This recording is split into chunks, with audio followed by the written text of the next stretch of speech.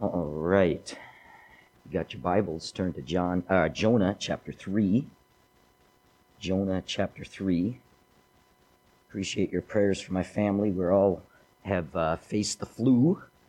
And I thought I was getting over it this morning. Then today I started losing my voice. So my wife is absolutely devastated.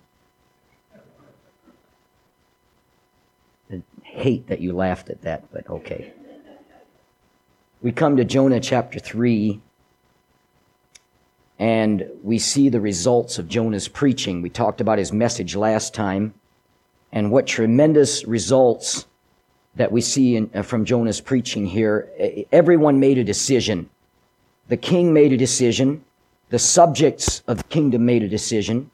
And then most interestingly, from that, God made a decision. Now, we're going to talk about God's decision next week. But the decision for all three of these was to repent.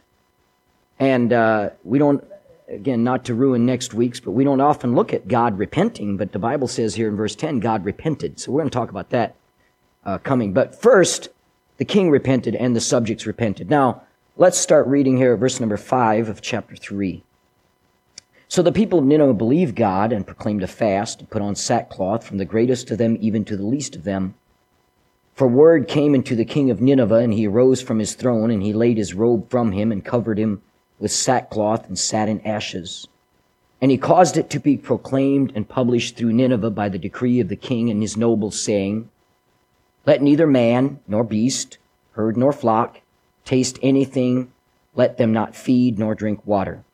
But let man and beast be covered with sackcloth, and cry mightily unto God, yea, let them turn every one from his evil way, from the violence that is in their hands. Who can tell if God will turn and repent, and turn away his fierce anger, that we perish not? And God saw their works, that they turned from their evil way, and God repented of the evil that he said he would do unto them, and he did it not. Father, I pray you'd help us tonight as we look at this passage, and learn some things even from this wicked city, Nineveh, who did the right thing at the time. We pray you bless now in Jesus' name, amen. So first decision that we see tonight was the subjects. The subjects of Nineveh made a decision.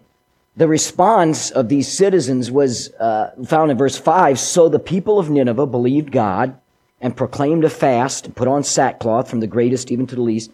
The people of Nineveh did not rebel against the message. They did the one thing they needed to do after hearing it, and they repented. Now, wouldn't it be something if every nation responded this way to the preaching of the Word of God, repenting?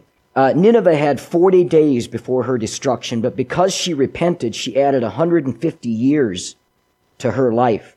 Nothing benefits a nation like getting right with God. Nothing benefits a nation like righteousness. The Bible says righteousness exalteth a nation. And so we see that even here. Look at the promptness, though. They did not delay at all. As soon as Jonah declared, Yet 40 days and Nineveh shall be overthrown, it says they believed God. Then they put that belief into action and they repented. Delay in action always invites more trouble, for delaying in repentance anyway. The Bible always encourages immediate and prompt repentance of our sin, and of course also for salvation. The Bible says, Behold, now is the accepted time. Behold, now is the day of salvation. You only prolong the problems and dangers to your soul if you put off repenting. We never know how much time we have left. So when God calls us to repentance, we ought to be immediate in that repentance.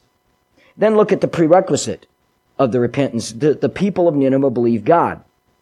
Now this had to happen for them to repent. To believe God, of course, is to believe his word.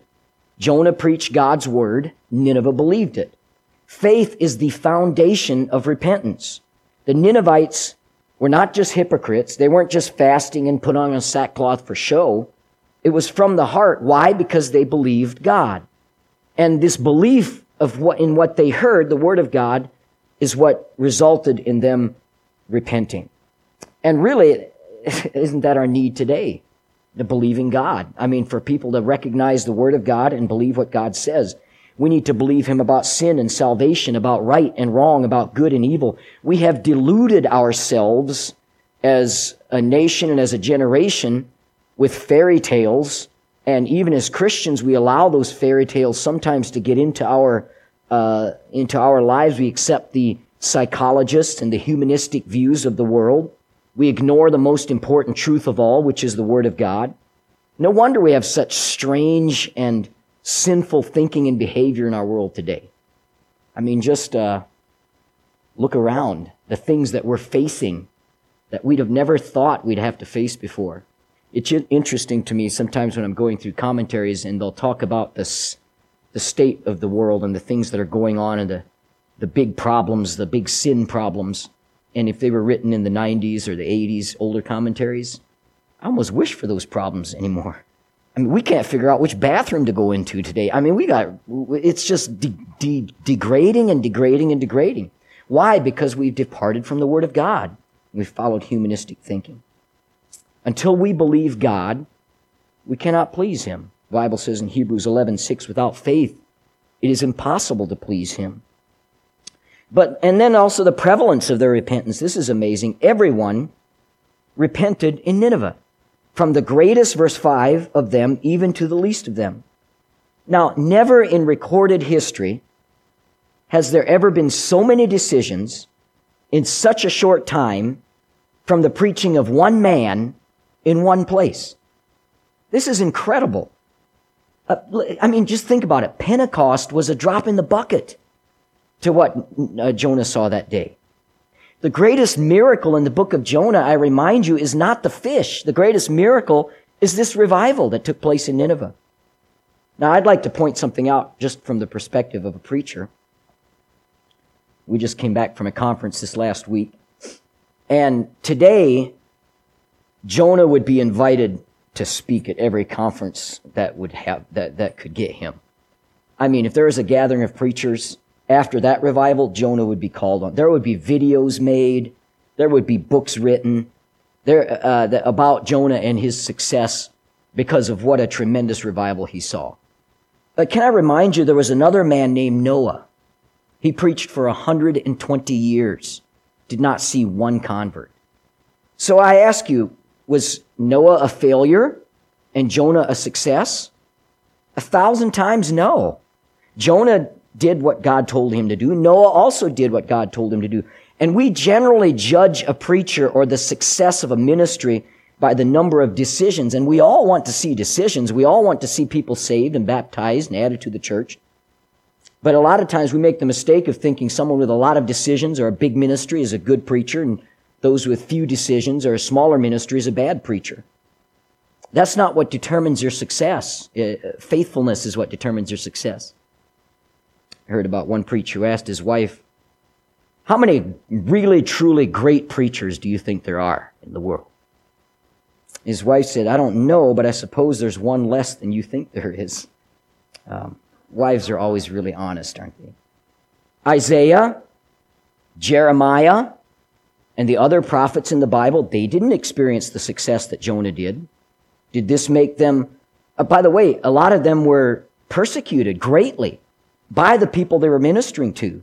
Does this mean they were inferior to Jonah? Not at all. But that's why we need to be careful how we judge ourselves today. We don't only judge ourselves by the world's standards, but faithfulness to God. A man may faithfully preach the Word of God and never see a Pentecost or a Nineveh. But what vindicates a ministry is not only decisions, but faithfulness to the Word. And so, I believe personally that if we are faithful to the Word, the decisions will follow. And so that's my goal here. And then the practice of repentance. It's a common practice in the Old Testament to show sincerity and by fasting and sackcloth. We see that all throughout the Old Testament. So when the Ninevites, it says they believed God and they repented, they proclaimed a fast, verse 5, and put on sackcloth. The principle to fasting is to abstain from something to allow the pursuit of spiritual matters. The spirit of fasting is not seen in our day so much, probably as it should be. And I say that to our shame, my shame as well. I'm not faithful in fasting like I should be. I fasted quite a bit the past few days, but there was other reasons for that. But we probably should do more of it. But instead of giving up something carnal to pursue the spiritual, we're more likely today to give up something spiritual to pursue the carnal. And that's what fasting's all about, is to give up something not necessarily bad, like food or whatever it is, to give it up for a season so that you can pursue the spiritual. And we ought to be about that as well. The promoter of their repentance. In the New Testament, Jesus said, this is interesting, in Luke 11:30, that Jonah was a sign unto the Ninevites. You ever read that verse before? What does that mean? Jonah was a sign to the Ninevites. I think that's a little new perspective that I've come across this week, but I think that for Jonah to be a sign to the Ninevites, they had to be somewhat aware of his history, which is not surprising. For them to know about his disobedience, about his flight, about his getting on the ship, about his being thrown off. Probably it was known about him when he arrived in Nineveh. Otherwise, it would have been sensationalism if he would have tried to spread it all himself. And it's not difficult. It's actually pretty logical to assume these sailors would be all about telling the story when they got back to land. And then, after they talked about what happened to Jonah, and then for him to show back up on land, that story would spread like wildfire. And of course, the story would circulate. Nineveh had many traders and merchants throughout the world. It wouldn't take long for the story to come back. So I believe when Jonah arrived in Nineveh, Nineveh probably knew all about him, and that knowledge would make Jonah a sign to the Ninevites. He would be a representation of God's judgment on disobedience, but he would also represent God's grace to preserve the guilty from judgment when they repent. Like Jonah, when he repented, God preserved him from judgment. Look also at the praise of their repentance. Nineveh's repentance is praised by Jesus because they took advantage of their spiritual opportunities. In Luke 11:32, the men of Nineveh shall rise up in judgment with this generation and shall condemn it, for they repented at the preaching of Jonah, and behold, a greater than Jonah is here. Nineveh's opportunities were not near as great as the people in Jesus' day. They had the Messiah preaching to them. Jonah did not provide Nineveh with near the light that Jesus did. Jesus did miracles. He did signs. He did wonders. Yet the people of Nineveh repented, while the people of Jesus' day did not. And Jesus said that Nineveh will judge. The fact that Nineveh got right with God is a judgment on this generation. And I think we can add that to our generation as well, because his praise of Nineveh is also a rebuke to us. How great are our spiritual advantages today? Everybody that has a cell phone has umpteen Bible apps they can download, have it read to them in any language, any modern language pretty much. There is no reason for anyone not to have the Word of God at their fingertips. We live in somewhat a Christian nation, and there's just very little excuse for folks in our generation not to repent. And things are spelled out so plainly today. We have the entire Bible. All Nineveh had was Jonah's sermon. We have a host of miracles in the New Testament to prove who Jesus was and his messages. And then, of course, we have the resurrection of Jesus Christ. Nineveh only had Jonah. What a huge difference. And yet, Nineveh repented, while many that have our advantages do not. And that is certainly a rebuke on us. I want to look at the king, though. So we have the subjects made their decision. Look at the king. Verse 6. For word came into the king of Nineveh that he arose from his throne. He laid his robe from him and covered him with sackcloth and sat in ashes.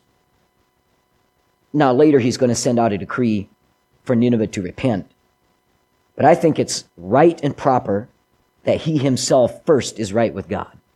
This is a good pattern. Before we can do anything about others getting right with God, we've got to be right with God. So before we preach to others, we might make sure we apply the message ourselves. So the king took two significant actions here. He changed where he sat and he changed what he wore. Notice what it says. Where he sat, first of all. But the message here so moved the king, he arose from his throne and sat in ashes. Now, for the king to sit in ashes is a pretty great thing. He gave up his seat on a royal throne to do so. For his subjects to sit in ashes, they might mean moving from a dirt floor to moving to ashes, but he left a royal throne to sit in ashes. He demonstrated great humility there, which is important in repentance. His action also proclaims the truth that no matter how important your position is in life, that does not mean anything before God. The ground is level at the foot of the cross. God is not a respecter of persons. And so we all come the same way. What gives us position with God is our spiritual condition, not our earthly position. What he wore, also he changed. This is interesting. The king laid his robe from him and covered himself with sackcloth. Now, the king's robe was something to behold. W.J. Dean puts it this way: the magnificence, the wonder of the Assyrian king's attire is attested by the monuments. But he was willing to lay aside this glorious robe to repent and put on sackcloth. The word robe in our text is interesting. I love these little connections in the Bible. It's the same word translated to Babylonish garment in Joshua 7:21. So there you have one of God's people coveting Achan, coveting this Babylonish garment, and giving up what he had to get it, ended up dying for it. And here you have a king of a nation, a wicked nation, who lays it aside without any hesitation to come to the Lord. Isn't that something?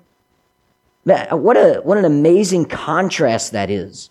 Here you have a wicked king, and that Babylonish garment meant nothing to him. How sad it is when God's people are longing and coveting after the things of the world that need to be given up in repentance anyway. Look at the statute, verse number 7 and 8. He took action here, caused it to be proclaimed and published throughout Nineveh. He had never made a better decree than this one, called on Nineveh to repentance. No law helped the city as much as this one did. Now I want to look just break down the statute. It covered 4 areas. I'm racing my voice because it's about to stop, so we'll get to the end here real quick. They're animals. Nineveh had much cattle, according to chapter 4, verse 11. And the decree of the king included these animals, that they were not to taste anything, neither let them feed nor drink water. Also, they were supposed to put sackcloth on the animals. Why were the animals involved in the decree? Probably so that everyone's attention could be lasered in on repentance. This would help keep people's mind on what was important here. Without water, the animals would be bellowing all day long, non-stop reminder to people of the morning of repentance. That was what was going on. There's a great principle about spiritual pursuits here, that anything you approach halfway is not good enough. If we really want to benefit from the Word of God and the preaching of the Word of God like they did here, we're gonna go after it all the way with all of our heart. Half-hearted service to God is seldom worth much. Not only their animals, but their attire. Verse 8, they should be covered with sackcloth. This is the 3rd mention of sackcloth for the inhabitants of Nineveh. Our attitude towards God and God's ways will be seen in our attire, the way that we carry ourselves, the way that we dress, the way that we present ourselves, not only in our clothing, but our smile, our countenance, the way that we are as Christians. Nineveh went great lengths to show their repentant attitude towards evil. They changed all these things. And then their appeal. The decree called the people to prayer. Verse 8, cry mightily unto God. The statute demanded the people to pray earnestly, which is the only effective way to prayer. The fervent prayer of a righteous man availeth much, James 5:16. Right praying is not always easy. It requires effort. We ought to pray fervently. So their animals, their attire, their appeal, then their actions. The decree ordered them to turn everyone from his evil way and from the violence that is in their hands. Reformation of conduct was a vital part of this decree. It is the evil conduct of the people that brought on the judgment, or the promise of judgment. They could wear sackcloth for weeks. They could fast until they dropped. But if nothing changed in their life or their heart, it would be useless. So a change in conduct, a repentance in their lifestyle and their actions, this is what showed the sincerity of the sackcloth and the fasting and the praying. True evidence of our faith is how we live. It's found in the way that we live our lives. We can say anything we want to, but how we live is going to be the true nature of it. The decree of the king of Nineveh was outstanding. And again, what a rebuke it was to Jonah, his own national leaders. What a rebuke it is to our nation as well. And as Jesus said to the people in his time as well, that we would have this type of quick response to conviction of the Word of God, the way Nineveh did. So imagine these many thousand years later that we're using a wicked, wicked place like Nineveh as an example to righteousness. But it is because they responded correctly to the Word of God. They repented and they did the right thing. Now, next week, as I mentioned, we're going to talk about God repenting. That's going to be the interesting one, so you don't want to miss that. Thank you for your patience with voice tonight. So hopefully it'll all be back by Sunday, and we're excited about what the Lord has for us then. Don't forget, we have our meal on Sunday, our fellowship dinner, and then we also have our